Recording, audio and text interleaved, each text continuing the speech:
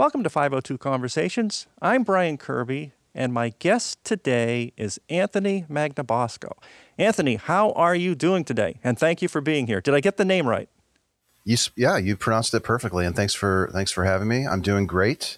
I'm excited to be here on your show. Thanks for inviting me. You're welcome. I have a brief bio on you, and then we shall get started with a deep dive. Anthony Magnabosco is from San Antonio, Texas, and is a founder and the current executive director of the nonprofit Street Epistemology International, SEI. SEI is an educational organization committed to addressing dysfunction in public and private discourse by encouraging rationality through civil conversation. SEI's goal is to provide people with the resources needed to develop, practice, and promote street epistemology, an approach that helps people critically reflect on the quality of their reasoning so as to update the confidence they have in their conclusions. Anthony has been involved with street epistemology since 2013 and has given dozens of talks and workshops at conferences and events both domestically and internationally. Many of his conversations have been uploaded to YouTube and demonstrate how street epistemology can be applied to a variety of claims, including those that are spiritual, political, or societal. Today, tens of thousands of people regularly practice street epistemology, the findings from which could very well help to solve the misinformation and disinformation crisis threatening humanity. And before we begin, if anybody wants to pause right here, go check out Street Epistemology on YouTube and watch a video and then come back. That might be wise, if you're not familiar with his work. Street epistemology, what is it and where do you do it? Oh, well, thanks for inviting me on your show and asking that really good question. And I'm glad that you made the plug to watch or check out an example online, because I think that really drives it home better than any explanation that I might be able to come up with, but I'll try. So street epistemology is a different way of engaging with people on the claims that they tend to make because they think that they're true. Normally, we tend to argue with people or give them facts or maybe even ridicule their position, all of which doesn't help them take another look at their position. But if you engage with somebody where you're being civil, which can be hard to do on some of these subjects, I'm not going to lie, it can be very difficult. But if you're being civil and you ask questions to help your conversation partner reveal to you how they became convinced, it completely shifts the dynamic. So now you're working within your conversation partner's model of their belief, and they're revealing to you how they became so sure that they're correct. This is totally different than the way we currently do it, where we argue with people, give them facts, ridicule them, like I mentioned. And the shift in approach, where you're encouraging your conversation partner to reveal how they arrived at their conclusion, tends to keep people more open and less defensive and more reflective of the process that they use to arrive at their conclusion. And it's a really effective way, it appears, and we've been doing it for about 10 years now, more so, as you mentioned at the start. We've been doing it for a while, and we're getting tons of feedback from people on the receiving end of these questions that it's completely changing the way that they thought about their initial claim, and it's changing the people who ask the questions. We tend to become a lot more understanding of people that we might disagree with and less reactive, which is something that I think we probably need in the world today more than ever. I must say, from watching the video, and before YouTube, I actually watched C-SPAN 2, Book TV, because they would have conversations there as well. And I must say I find tremendous benefit to listening to how others reason, because you can follow along and say, oh, I do that too. So even if you don't participate as an active member and you've never been on street epistemology, watching the videos and just listening to how people think and how to explore your own thought processes, it's just super valuable. That's a really great point. A lot of people think, oh, this is something that I have to learn and do with other people in order to grasp the understandings of street epistemology. It's not the case. Like, it's helpful to learn it, but the process of you learning it, you begin to start applying some of the thought processes, I suppose, of street epistemology on your own self. So you're a lot more careful about the claims that you make in public, and you're a lot more forgiving of people who might say something and you think, well, they probably misphrased that. This is a shift that tends to happen in the practitioner themselves, which makes us more responsible communicators and responsible citizens. We're much more, I think, more careful about the things that we claim are true, and then acting out on them is a little bit more reserved, I suppose. And that's a good thing. Like, so I would say that would be a really good benefit of learning street epistemology, even if you have no intention whatsoever of actually applying it and using it on some claim that somebody makes. It could benefit you tremendously. And as we go on here, I want to also say it took me a long time to learn how I had learned things and then realize that I actually hadn't learned a lot of things. I had been taught things, but being taught something, you don't always learn how it's done. So math, you're taught how to do math, right? You may be taught how to do music. But a lot of the facts and things we learn in school, they're taught to us and we repeat them back and we write them down. So we think we've learned them, but we really haven't explored them any. So I don't want to, I'm not dragging on teachers here because I'm a music teacher myself and I've taught a lot of kids, hundreds of kids. But the learning comes from the exploration they do on their own, if that makes any sense. So I'm not taking teachers down here because I know they have a lot of information to get to. But yeah, I think thinking about how we learn things is a good first step. Yeah, and that's kind of what we're doing when we're engaging in a street epistemology conversation. We're walking through our conversation partner's reasoning to their conclusion. And they may not even remember the reasoning that they used to get there if they were told it, like they were taught it as a kid, or maybe they, I don't know, they read an article or somehow they acquired this information. And you're right, like we have all this information, we generally think that it's true, but rarely are we asked to explain to ourselves and other people how we got there. How did you determine that that's actually a good thing that you think is true? Not a good thing, but how did you conclude that that's a correct thing? It's an accurate thing. It's a true thing that you believe.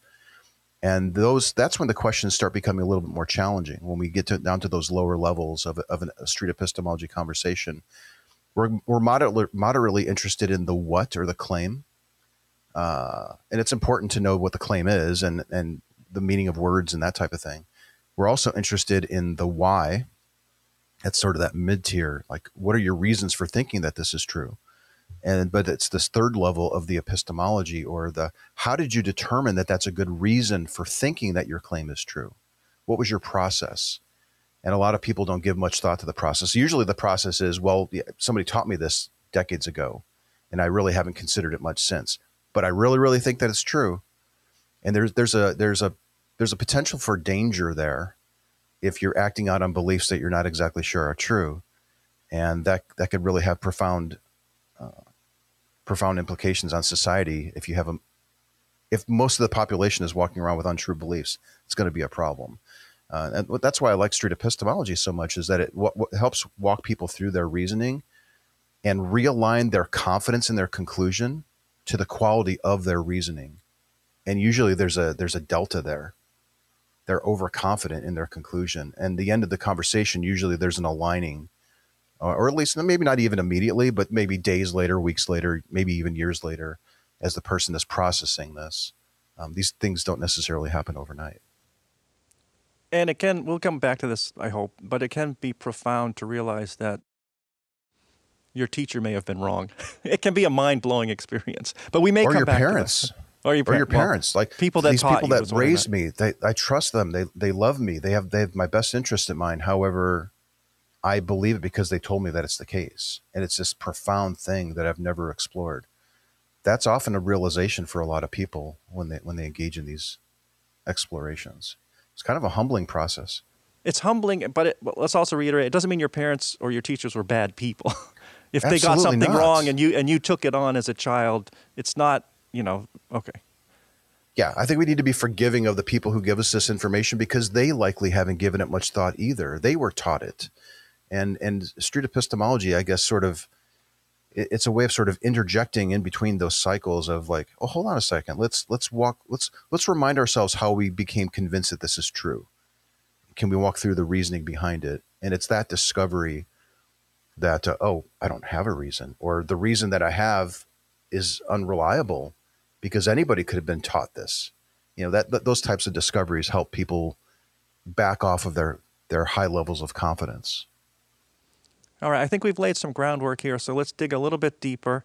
And I want to reiterate something that you said, and it's also in the opening, that street epistemology is an approach that helps people critically reflect on the quality of the reasoning so they can update the confidence. So it's, as you said here, it's not really about confronting people and literally trying to change minds. It's about encouraging thinking and how one arrives at a belief or what they think is true. I think, yes, sorry, please. And by the way, I don't always use these terms synonymously, but for purposes here, I think when we say belief, truth, and I think that's so, those are going to be synonymous. Although if you get deep philosophically, they're not synonymous. But for I believe, or that's true, or I think, for right now, those are all synonymous. Yeah, I'd say so. I'd say a belief is something that you think is true. There was another word that you threw in there that like truth itself is a whole other concept separate from belief as I see it. Right, yeah. These words can get really complex. The important thing is when we're doing street epistemology is we tend to ask our conversation partner for the meaning of those words and then work within their model. But for the purpose of this interview, I think that those are good definitions. And if we want to refine it, we can do that later. All right, so let's get into some definitions because I'm big into definitions so everyone knows what we're talking about. Right away, just tell me, epistemology, what does that mean? Well, epistemology is the study of knowledge or how we know the things that we claim to know.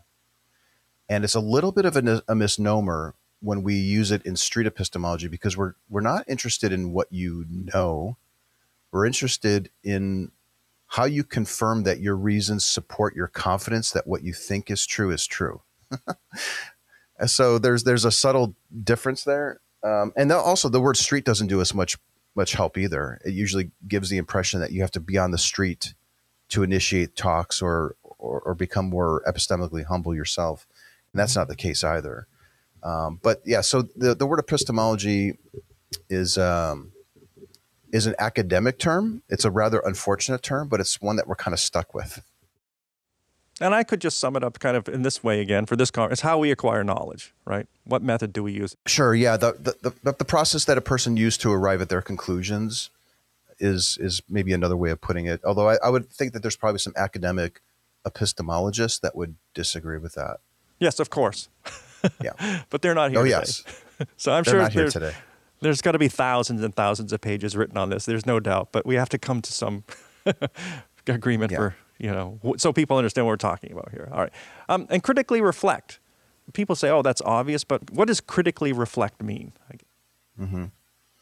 Well, it's different than your regular kind of reflection. The type of reflection that we're talking about when somebody is critically reflecting is generally after the recognition that I have two competing beliefs in my head at the same time, and I'm not exactly sure which one is true. It's that sort of internal monologue or debate that's going on where you're dealing with this tension. And I've always thought that this thing is true, but now I've got this other thing. And what do I do with that? How is this going to impact my life? How can I find a better reason to become sure that what I thought was true is still true? It's that type of reflection where you're seriously pondering the impact of a change to your belief system might have on your life. That's kind of what we mean by critically reflect, I think. It's that kind of deep reflection. Like, think of the big decisions in your life, like who am I going to marry, or what career am I going to take? What school should I go to? Those are the big questions that we ask ourselves, where we tend to put a lot of energy towards and think about it. That's the type of reflection that we're aiming for in an SE type of conversation. And it can be challenging to bring a conversation partner to that point, but that is the goal. We want our conversation partner to do the work and to do it in the most efficient way possible. And that's the critical reflection is what results in the recognition, perhaps, that maybe I'm overconfident in my conclusion, or maybe I'm underconfident, or maybe I'm in just the right spot. But it's that reflection on the relationship between my personal feeling of confidence in the truth of my claim and the recognition of the quality of the reasons that support that confidence. And it's that tension. That's the critical reflection that we're aiming for, is that internal thought. I think there are two great things you just said there. So update confidence in your conclusions It's not always, people might think that simply means reinforce what I believe. But you may, when you're updating your confidence, you could stay the same, you could feel more confident, but actually you could become less confident through critical reflection. You sure can.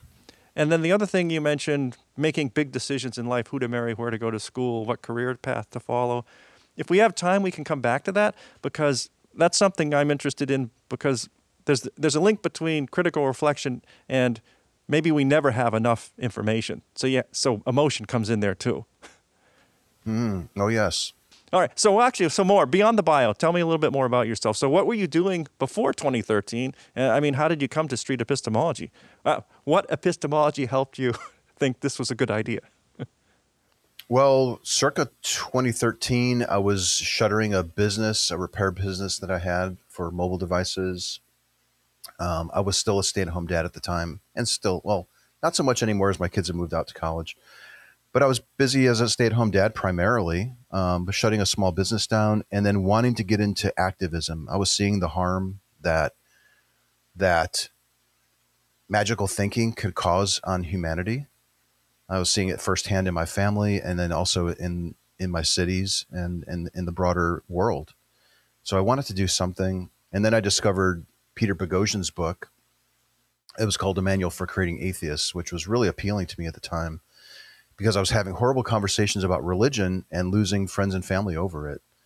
And then when I switched to that model, the model of street epistemology, it improved my conversations. It made me feel better as a person, and I was making more progress exploring the claims that people make.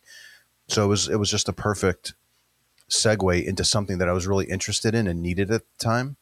And it was such in its infancy, nobody was putting videos out or anything like that. So then I thought, well, let me go out and just start recording some conversations where I'm practicing this approach of street epistemology. Let's see if it does anything. Does it really even work? So that's pretty much what I was doing back around that time, was, realizing that I was arguing with people about sensitive topics. Nothing seemed to be working. And there was this new way of engaging with people that maybe was better. And I just sort of threw everything at it, because I thought, if this works, this is a total game changer for society. And I was really pleased to find out over the years that there really is something to it. If it could just catch on, if we can normalize it, if we can simplify it, if we can make it commonplace to ask a question or two about how you arrived at your conclusion in a civil way, it's a total game changer, and it will help humanity. There's no question about it.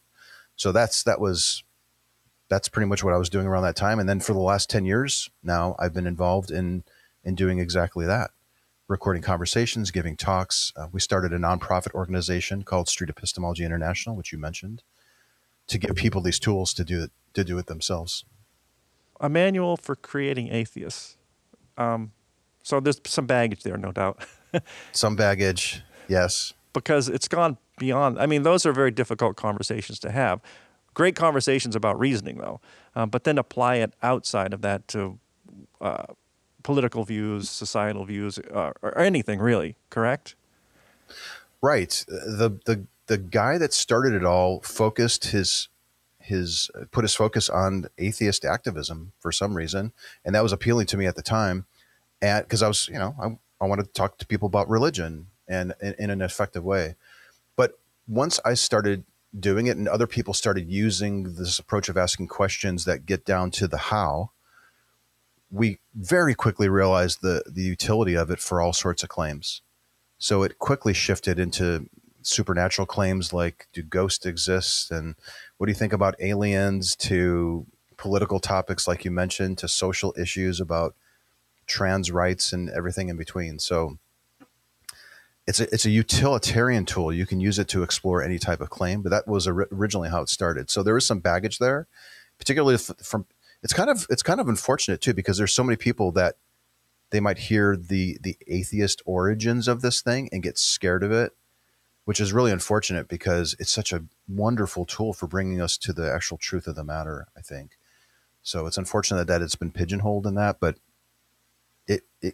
it's definitely expanded far beyond that. Can you take me through the rubric of good reasoning, if it's a rubric, I don't know, a chart of good reasoning. What are some examples of good reasoning? And again, we can think of it as the way you do street epistemology, but it can also be applied to self-reflection of beliefs. Mm-hmm. It's funny you mention that because we're in the process of, we've developed a course for street epistemology. We have the first half done. We're working on the second half. And the part of the second half is to do exactly that, to outline what we mean by good, high quality reasoning. And there's a series of steps. Generally, a good reason is something that is clearly identifiable, that you can clearly explain what it is without any confusion. It might be something that is testable.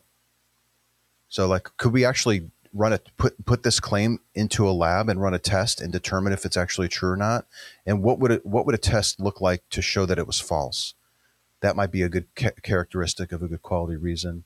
A reason should also be something that is not impacted by biases, that you have the ability to recognize that you are being biased and mitigating for it. So, like, I may have believed something for the longest time, and because I believed it for so long, that's one of the reasons why I believe it. Some people might say that, like, I just believed it forever, and I don't have any plans on changing. So I guess also, like, recognizing logical fallacies along the way. So they might say, well, I believed it for so long, or it's a part of my tradition, or so many other people believe this, so there's nothing wrong with me believing that it's true. It's the recognition and discovery of logical fallacies along the way, and then trying to account for those. But these are a lot of things that we're not taught how to do this normally. I don't know of many children that are taught this in schools, to do these things, to learn how to become a more critical thinker or a better reasoner. And we're sort of bumbling through life. And I'm hopeful that from the things that we've learned from using street epistemology for the last decade over the world, across the world for the last 10 years, I'm hopeful that we can boil this down and make it into an educational component so that we're teaching people from the start how to reason better, as opposed to after the fact learning that I didn't reason properly, and now I have to untangle this web of beliefs that I have. I think it was referenced to me once a little bit ago that there's no doubt that schools will have to teach this as part of media literacy, because I didn't have the internet when I was a kid. I had to go to the library, look something up in the encyclopedia, and those were assumed to be reliable sources. Now students can just look things up. I don't know if it's internet literacy or whatnot. They'll have to teach some critical thinking, critical reflection skills to make sure that students understand that what they're getting has been reasoned out. Yes. Yeah, I don't know if you talked with Melanie Tracek King yet. Yeah, she's been on. Yes? Okay. Right. She's got it's Thinking is Power is their website, and it's great. I think that's one of her goals, is to teach people, youngsters, how to reason better and to discern false information from the truth. That's the biggest challenge of our time. That is absolutely the biggest challenge of our time. If you don't mind, let me get a little personal here. What have you changed your mind about? And what I mean, something big, like maybe it's aliens, or I don't know, something big that you thought through and said, wow, I really wasn't thinking about this correctly. It was just something I always assumed to be true. And I mean, anything that rocked your world? There were a few things over the years. The most prominent one that comes to mind is living in Texas. There's been this big push to allow people to open carry weapons. So over the last 10 years, and I think they finally passed the law where you don't have to have any training whatsoever. You don't need to have a permit.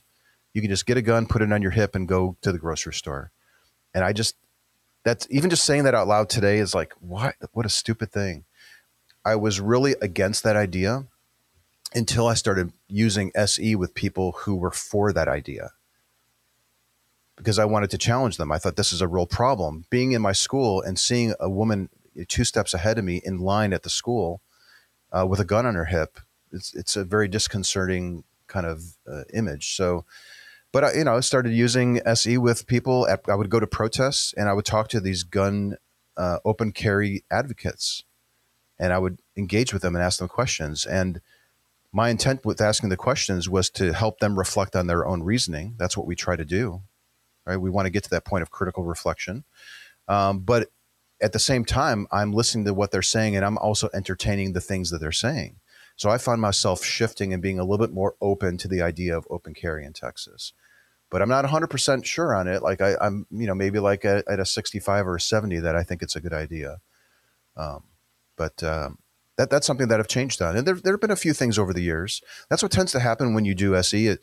You tend to reevaluate all your beliefs and ideally align them to the quality of the evidence that you think that you have. And I've done that for most all my beliefs. And a lot of people in the SE community, I would say, probably have that tendency. We're a little bit more careful about what we claim to know to be the case. I don't mean to get off on this, but what's can you give me what the best reason that someone shot back at? So that's a great metaphor. I guess, yeah, shot back at you that helped you move up to 65, 70%? It was response time. So there was an incident at that school. The woman with the gun on her hip, if she wasn't that person, she would have a lot quicker chance to respond to a shooter in that school if we had to like suddenly rush outside and start dialing for the cops to show up and wait 5 minutes. So that was somewhat compelling to me. But listen, I'm not 100% there. I still don't like the idea. Yeah, I still don't like the idea, but that is something that I shifted on. Before I was like, I did not like it. It needed to be shut down, but I've definitely opened my mind on it a little bit.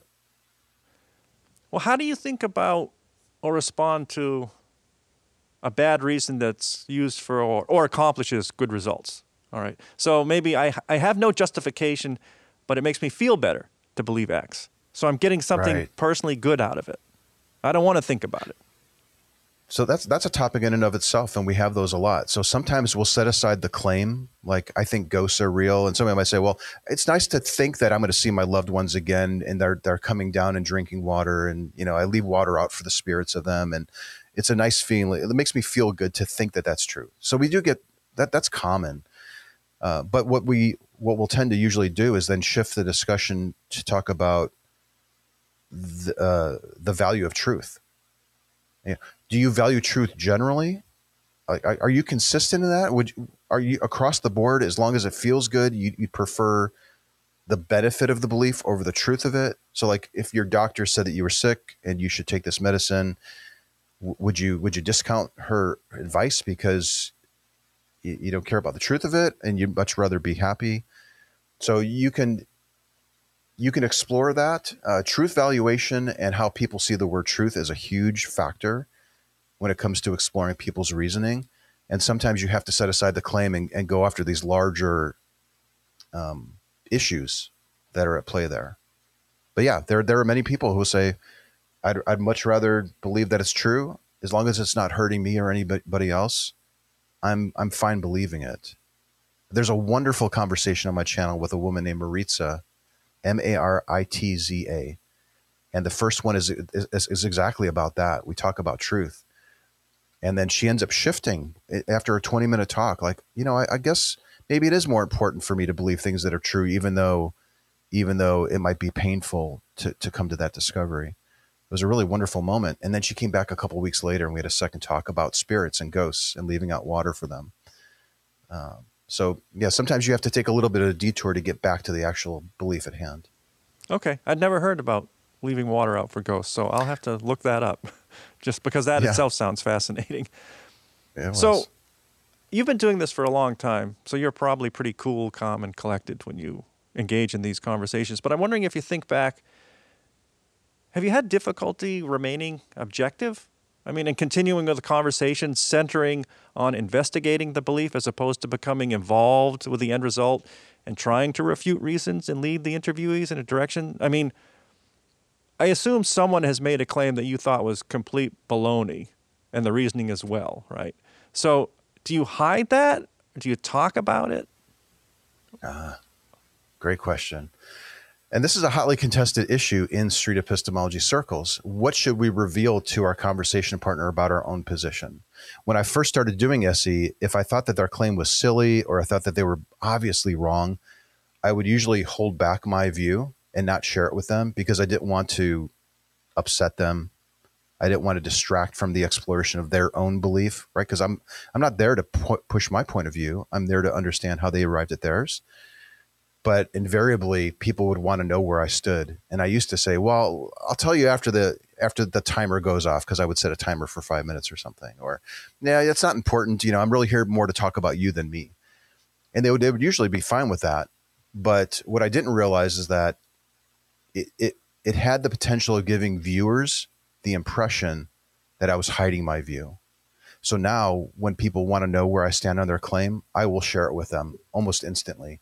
Yeah, I don't think that that's true, but I'm fascinated to find out how you became convinced that it's true. Now, sometimes people, they won't be willing to go with you. They want to know why you don't think it's true. And what tends to happen is people then start giving you reasons that they think you will find convincing. They now start to make the case for why you should also believe what they believe, which is different than exploring the reasons that they found convincing. Think about it. Like, so many times, let's say you run into somebody that you disagree with. You give them the reason that you think that will change their mind. And that's what tends to happen when you share your own views, which is, again, that's not the direction that we're trying to go. I want to work within your belief system and get down to your reasoning. And don't worry about what I have here. But all that being said, I do think it is important to share your view if you're asked. You can even volunteer it and say, if at any point you want to know where I stand on your claim, feel free to let me know. I'm a little worried that it might bias the conversation and maybe make you more defensive and maybe shift gears to the point where you're now wanting to convince me. You can lay everything out on the table, what your concerns are, and then you can leave it up to them to see if they want to know where you stand or not. So you can say, I must say I disagree with your claim, but I really want to find out your reasoning and how you came to it so I can understand where you came from and learn something myself. That would not Precisely. be what do you call it? It would be disarming. Yeah, they probably wouldn't get riled up as a result of that. Sometimes people do, though. Like you'll notice it, like, boom, the second I reveal that I disagree with you, their arms cross, or they took a step back, or they cock their head. Like, usually there's some sort of, and this is for face-to-face conversations, but yeah, generally it shifts the dynamic when people realize that you're not on the same page with them, and that can get in the way of exploring their reasoning. And I want to clarify here, it's something I often do, so I'm just going to do it with you too. I think that we're having this conversation together about other conversations you've had with other people, but we've also talked about something you changed your mind about. But I want to say that we are all susceptible to bad reasoning depending on the circumstances, right? So this is not the other person. This is not always someone else's problem. Use these techniques to self-reflect. There are a lot of bad reasons to believe things that we just don't know. And even some of them are simple that have been explored for years now, like eyewitness testimony. People just believe they saw what they saw.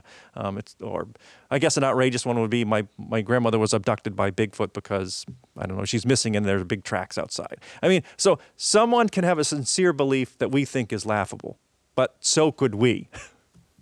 If that's we fair. are in the same, it is fair. We are in the same boat as everybody else. And even though you might have learned some great tools for critical thinking and you're great at generating critical reflection in others, and hopefully yourself, we are in the exact same position. There's likely many, many beliefs that I have at the moment that I'm acting out on, and I'm acting out on beliefs that are not true. And I don't want to do that. I want to identify as many beliefs that are not true and quarantine them and lower my confidence in them.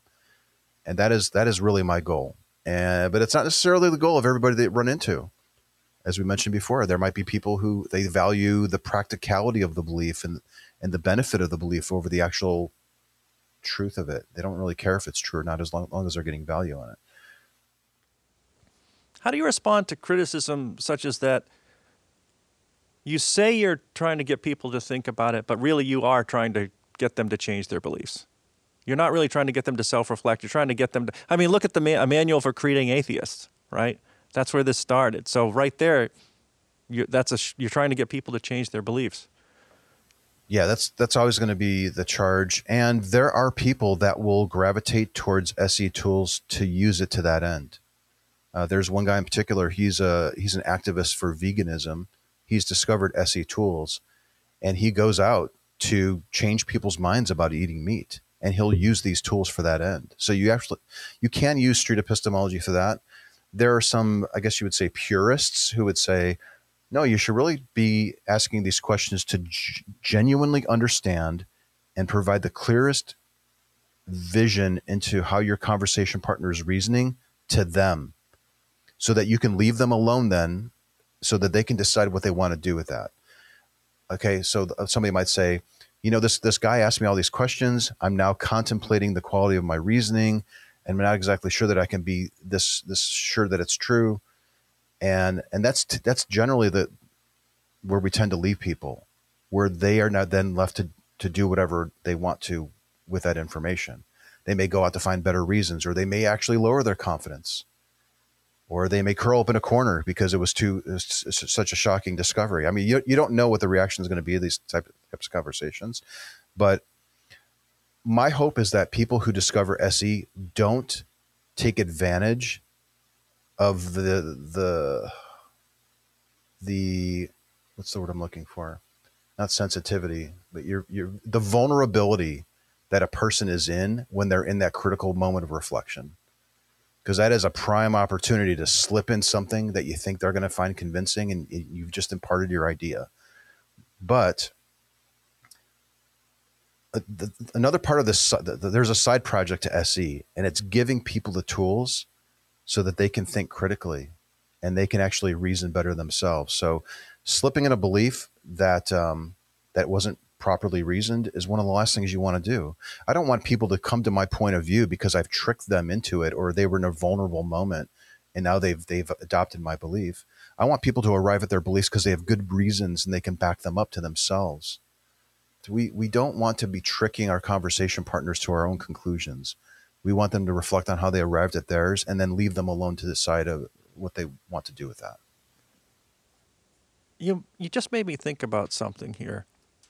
And I know you mentioned earlier that you had a conversation with a woman and she came back a couple of weeks later.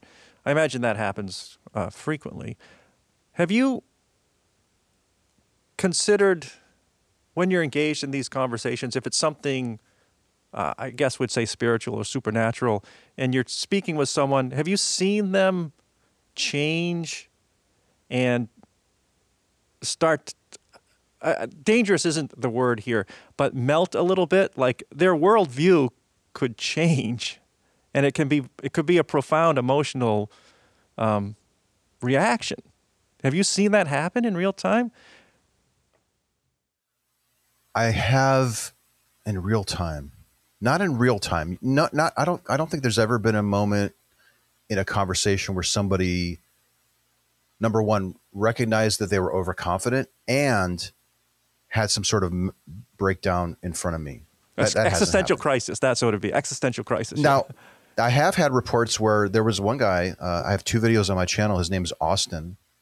And he was a religious proselytizer. He worked for one of these on-campus Christian ministries promoting religion. And we ended up talking. And then he messaged me afterwards that after the second talk, he went to the bathroom and started crying. I think he had some sort of breakdown.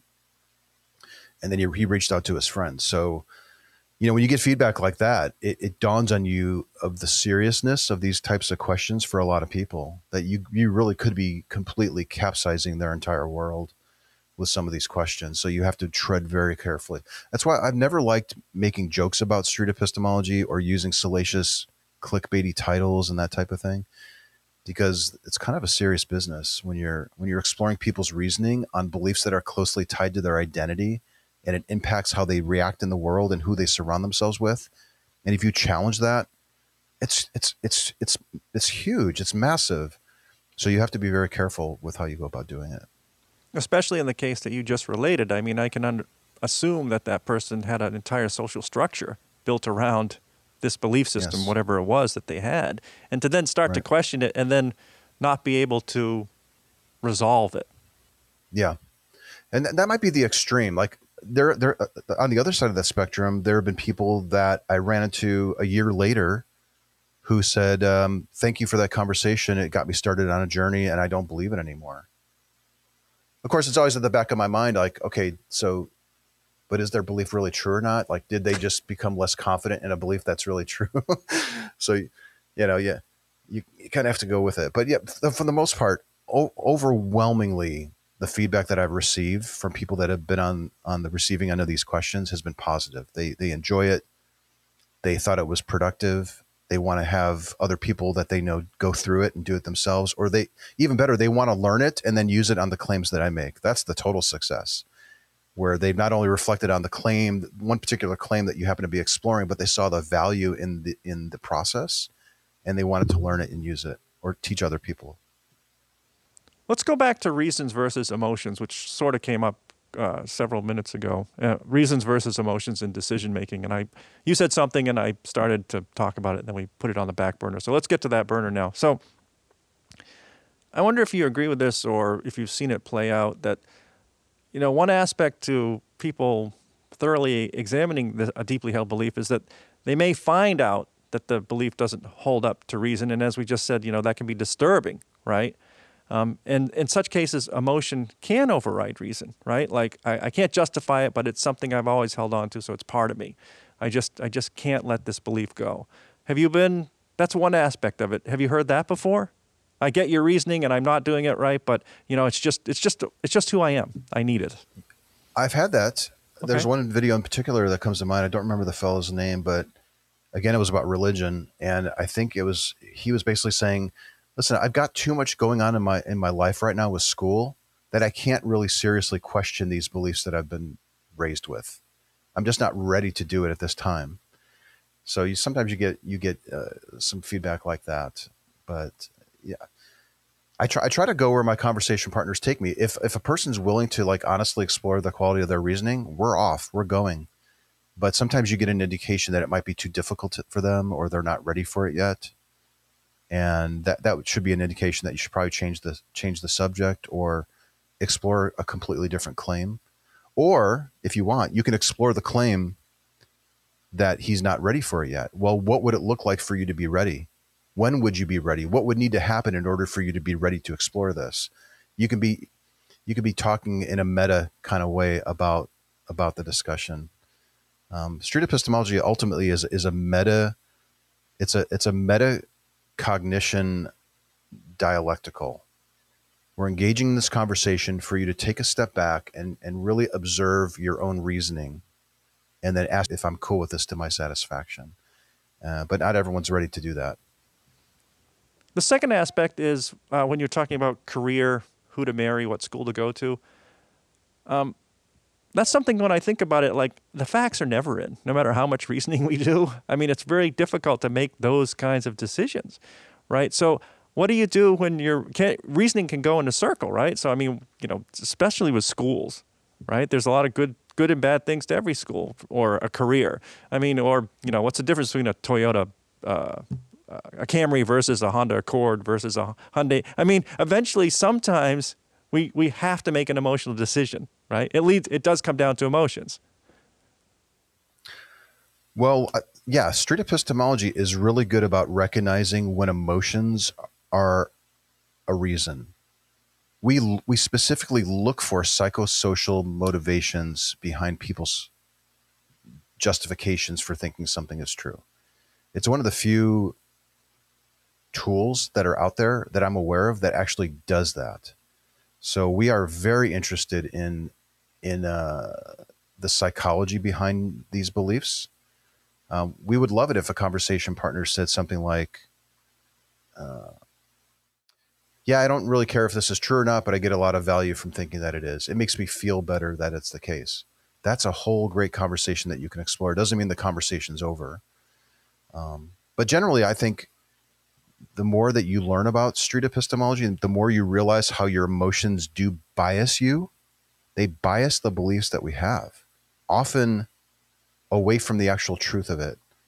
And it's accounting for those biases and mitigating them, as well as our emotions, that tends to make for a more reasonable society. But you can't just like emotions are really tough. Like the emotions that people are experiencing are real. It's just the claims that people make, are not necessarily real. So you have to deal with the emotions as you untangle those claims. The Street Epistemology website, you have a whole course there now. So what's going on with SEI International? I'm sorry, SEI is Street Epistemology International. So what's going on there moving forward? Oh my gosh, we have so many things going on. Well, number one, we just recently made an announcement to the community of how we're going to better manage examples of street epistemology so that we can better delineate between experimental versions of street epistemology and more polished versions of it. Because there's a perception now that's being out there that's always challenging to sort of market and manage that. But with regards to the course, we've compiled a team of, I think at our peak, we probably had 20 people on the team from around the world developing a course on street epistemology. We literally asked the community, what are some topics that we should have in this course? And then we found experts in street epistemology who were willing to work on this project for the last 3 years and construct this wonderful self-directed course that it gives the definition of street epistemology. It explains why somebody would want to use it. What would be somebody's objectives, what would be somebody's goals or objectives to want to learn street epistemology? How do you actually do it? And how do you overcome some of these challenges that we encounter, like psychosocial motivations or somebody doesn't value truth?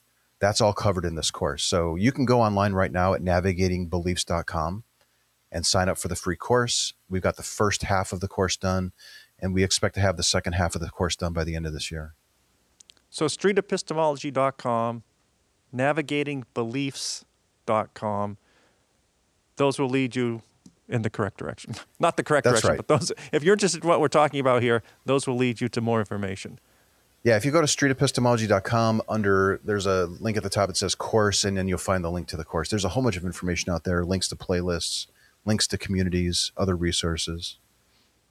And when you say tens of thousands of people across the world, that sounds like you could run into somebody anywhere. So I'm in Boston. I could I could run into somebody down here in Boston Common with a little clipboard and a sign practicing street epistemology. Or more than likely, I'd say there's probably a dozen people across the United States that have gone out recently. Probably way more, maybe several dozen. There's one fellow in particular. He's driving around the country, the United States, and he's stopping in different cities, and he's meeting with people who are sort of on the fence about doing street epistemology, and he's setting up a table with folks and going around. But I wouldn't judge the success of street epistemology by the number of people doing it in public. Like, we want people to just use this in their daily lives. When their kid is afraid that there's a monster under the bed, that's a perfect opportunity to explore their reasoning. If you're at work and you're deciding where to put your next warehouse, well, you can ask these questions of the people who are bringing these decisions to you to respectfully explore and challenge how they arrived at their conclusion. So the main goal of Street Epistemology International is to normalize and simplify the tools so that we can work them into society, so that we just naturally do this, and we'll look back and wonder what do you mean? Like, what do you mean we argued and provided facts to people? That's clearly not the way to go. We want to normalize this other approach. And I like what you just said, don't measure by the number of people doing it, because really you can do this yourself. Self-reflection or with your kids or whatever. That's what the point is. Absolutely.